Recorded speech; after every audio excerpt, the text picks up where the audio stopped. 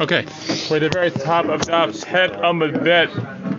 We just had a drasha yesterday about all sorts of understanding of the Charish v'Katzir Tishbot. When we learned from that section, now we have a new bright. The Tanur Rabbanan is still talking about Yovel. The pasuk says in Parshat Bahar, Yovel He. Okay, we'll look at some psukim today. Yovel He, Af al pi shelo shamtu, Af al pi shelo takud. The idea here seems to indicate that Yovel He, that it is the Yovel. That seems to be a limitation of the Yovel. And even though there are several elements of the Yovel year, they're not all essential. Now, what are the three elements of the Yovel year that we're going to focus on? One is Tkiyat Shofar Yom Kippur, which you mentioned yesterday. One is freeing all slaves. And the third one is all the ancestral land goes back to its original owners, or the original families. Okay? So it says here, Yovel He, Avabi Shalosh Shamtu, means even if the land hasn't gone back to the original owners, Avabi Shalosh Taku, even if they haven't blown the shofar, but as long, the only thing that's essential is freedom of the slaves. The Braita says, Yachol Afabi Shalosh Shalchu. I might think it's still called the Yovel even if they haven't sent the slaves back. Talmud Omar, He. That's what He indicates. It. Okay? And he needs something. That's Divrei Rabbi Yehuda. Okay, that's Rabbi Yehuda's opinion. Rabbi Yossi Omer, Rabbi Yossi disagrees. He says, no, Yovel He, same phrase, Ava Bishalo Shamtu, Ava Bishalo Shalchu. The one he says can be excluded are, even if you haven't sent the land doesn't go back to the original owners, and even if you haven't set the slaves free, that's still okay. What you need is, what's left? The Tkiyat Shofar Yom Kippur. Yachol Ava Bishalo Taku. Maybe I'll say it's still Yovel, even if they haven't blown the Shofar. Talmud Omar, He.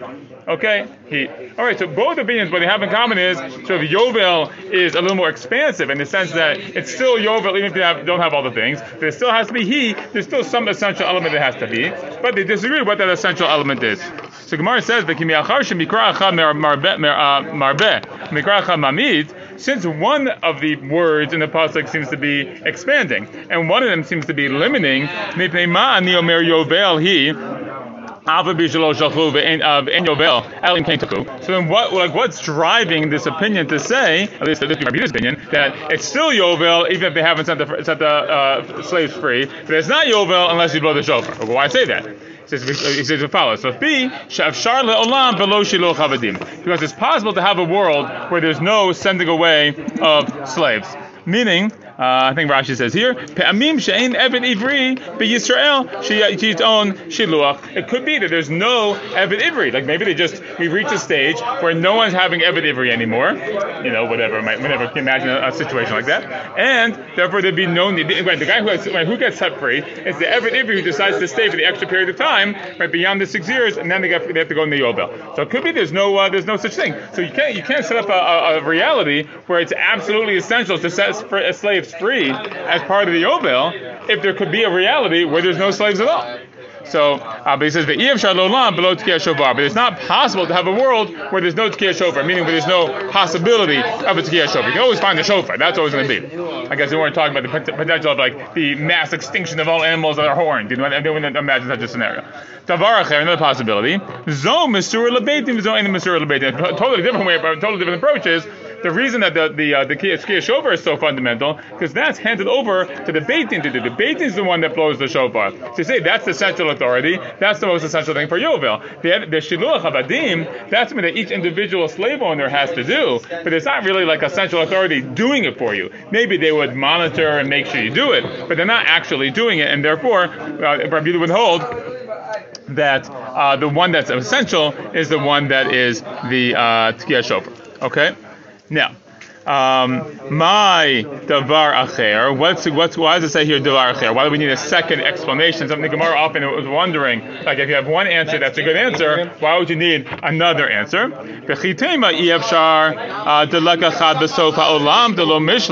If you'll say, hold on a second. The first suggestion was it's impossible to have. Not impossible. It's possible to have a world where there's no slaves. Maybe you'll say, no, that's not really true. It can't be that there's no slave anywhere in the world. Maybe you'd be able to abolish slavery somehow in Israel, but like nowhere from one end of the world to the other, there's not going to be somewhere, someone having a slave. That's preposterous. So then you have this idea of Zom B'Sur L'Beitim, Zoin B'Sur L'Beitim. Okay, interesting. Now, the Gemara says as follows. Bishamala Rabbi Yossi. So it works well according to Rabbi Yossi. Let's just clarify again. Rabbi Yossi is one who said, that you have to have the Tekiyah Shofar. Sorry, I misstated before. I was saying before that was Rabbi Yossi, and that's Rabbi Yossi thing. The Tekiyah Shofar is the most important. So we're talking to Rabbi Yossi, Kedegamar Tameh. His reasoning makes sense. El Rabbi Yossi, El Rabbi Yehuda my time. So what's the reason for Rabbi Yehuda that he thinks that the most essential thing is sending away the slaves? So what's the reason? Amar Kra, the pasuk says, Ukratem dror ba'aretz. It says in the pasuk, you shall declare freedom in the land. Okay, declare freedom in the land. And that is, if I'm not mistaken, that pasuk is on the memorial for Martin Luther King. Is that right? For who? Or the Lincoln Memorial? The Lincoln Memorial? I know it's on the Liberty Bell. Oh, that's in Liberty. Oh, keep it in the Liberty Bell. You might be right. Okay. It could be on both. Okay. Yeah. So declare freedom in the land. So the point is that's a pasuk that's explicitly saying that you see that's a really essential element. Because sovereign he holds mikran nidrash lefanav velo lifnei panav, and he holds that a pasuk can be darshaned from what came before it, but not from what came before it. Now this is a sort of interesting. So if you look at the pasuk here in Parsha Bahar, it says as follows: "V'kidashtem et shnata chamishim shana." You shall sanctify the 50th year, ukratem dor ba'aretz, and you shall declare freedom in the year, in the land. Okay, what's the previous phrase in the previous pasuk? It says in the previous pasuk, "Ba'vartar shofar turah b'chodesh hashvi'i b'asor lachodesh b'yom kippurim ta'aviru shofar b'chol." The previous pasuk is all about shofar. Okay, so then what follows? So afterwards, it's Kratem Dror. So you see that. 1 second. Hold on 1 second.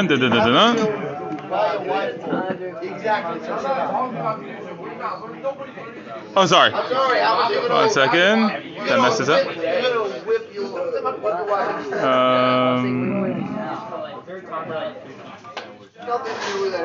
Oh, sorry, no, I messed it up. Okay, sorry.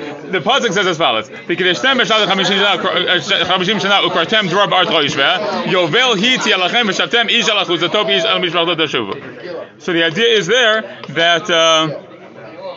I'm messing this up.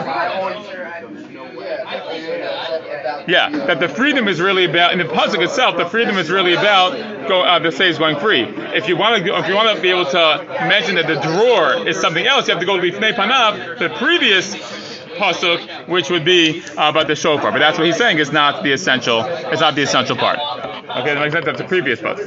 Okay, okay. So that's his explanation for Rabbi Yehuda. That's how that works. Okay, it's just a question of how he reads the pasuk and what's the proper antecedent. Now the Gemara says the kule amba dror lashon cherut by mashma. But everyone seems to agree that drawer, the word drawer means freedom. So what does that imply? How do you know that? Titania is the Braita taught ein dror el lashon cherut. The word drawer means freedom. Am Rabbi Yehuda my lashon drawer. What does it mean? What's the language of drawer? Why does drawer mean freedom? Kimidayer be dayara umavil schora b'chol midina. It means a person who's like living in like a living quarter, and he's able to bring merchandise throughout the whole state. Okay, what's the point? The point is the word drawer is like the word dayar, like to live, a dirah. So freedom is indicated by freedom of movement. You can live where you want, you can move around, you go wherever you want. A slave can't do that, but a free person can, and that's the lashon drawer. Okay, that's it. Okay, Amar B'chei Bar Abba says Amar Rabbi Yochanan Rabbi Yochanan Zodi Rabbi Yehuda Rabbi Yossi. This is what Rabbi Yossi and Rabbi Yehuda hold in terms of the Yovel year. That each of them thinks there's two non-essential elements and one essential element. But the Chachamim say Shloshtan me'akvot bo. All three are necessary.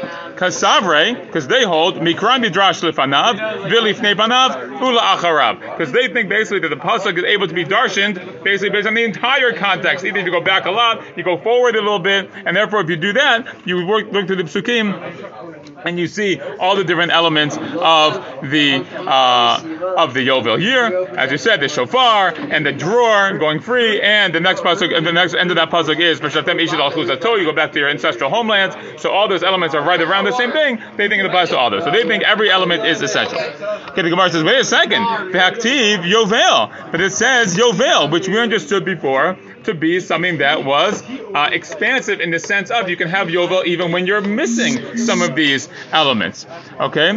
So it says, Hahu dafilu b'chutz la'aretz. There's no, that word Yovel is trying to tell us that it applies even in chutz la'aretz, which is a little bizarre to think that way. What does it mean? Like Yovel in chutz la'aretz, it's like a classic, it's a classic mitzvah, mitzvah surya ba'aretz. But it seems to have some element of chutz la'aretz. Okay? 1 second. 1 second. Look at Tosfot here. Afilu b'chutz la'aretz. Rabbi Yossi moda midika amar la'el. He said the implication seems to be says so. You see that Rabbi Yossi at least agree with this because remember we said that for Rabbi Yossi that when it comes to slavery, there's got to be some slave somewhere, at the end of the world. Well, what does that mean? That's right. That's bizarre. That only applies to Eretz Yisrael. You see, there's some element of Yovel that would apply even in Chutz La'aretz. Okay, so back to the Gemara. B'haktiv ba'aretz, but the pasuk says in the land. So even in the land, even in the Chutz La'aretz. Who bisman shenoheg dror ba'aretz noheg b'chutz la'aretz. This is what it's telling us. That pasuk ba'aretz is telling us when we're practicing the freedom of slaves in the land of Israel, and it also applies outside the land of Israel. But there's no Yovel in Eretz Yisrael, it wouldn't apply in Chutz La'aretz either. Okay? Great. Now we're moving on to the next part of the Mishnah, which says that Rosh Chodesh Tishrei is the Rosh Chodesh for Nitiyah, okay, for planting, and we're going to understand it to mean for the halacha of Orla. Orla is the mitzvah that for the first 3 years of a tree's growth, any fruits that grow in that tree are prohibited. In the 4th year, it's called Netzah Ravai, 4th year produce, and that is treated like Ma'aser Sheni, meaning you have to take the fruits to Jerusalem or exchange the fruits for money and use the money in Jerusalem. There's also halacha like this when it comes to grapes, but we're talking about here, but Nitiyah. Minala, so what's the source for this idea? Dichtiv Shalosh Shanim Arelim. It says 3 years the tree will be Arel. Okay? Uchtiv, Uvashana Harbi'it, and it says, and in the 4th year. Ve'yaliv Shana Mitishrei. So we had this structure before, that we have Gzera Shava of Shana from Tishrei. Dichtiv Meireshit HaShana. Okay, it says Meireshit HaShana, which is Tishrei. So clearly, the word Shana appears also. It's about Tishrei, and that's how it works. So the same question we had before. Ve'ligbar Shana Min Nisan. Maybe we should use the Gzera Shava of Shana from Nisan Dichtiv Rishonu Lachem B'Chodshei HaShana. Say no. Danin Shana She'eni Machodashim Mishana She'eni Machodashim. Ve'en Danin Shana She'eni Machodashim Mishana She'yesh Ima Chodashim. We're going to use the drasha from the pasuk that's most similar. So even though both psukim you have the word Shana, one has the word Shana with the word Chodesh. That's the pasuk about Nisan. But the other 2 psukim don't have the word Chodesh involved, and therefore we're going to link up those 2 psukim which match better rather than using the one from Nisan which has the word Chodesh as well. Okay, we'll stop here at the Breita and then we'll continue Bezrat Hashem tomorrow. Yeah.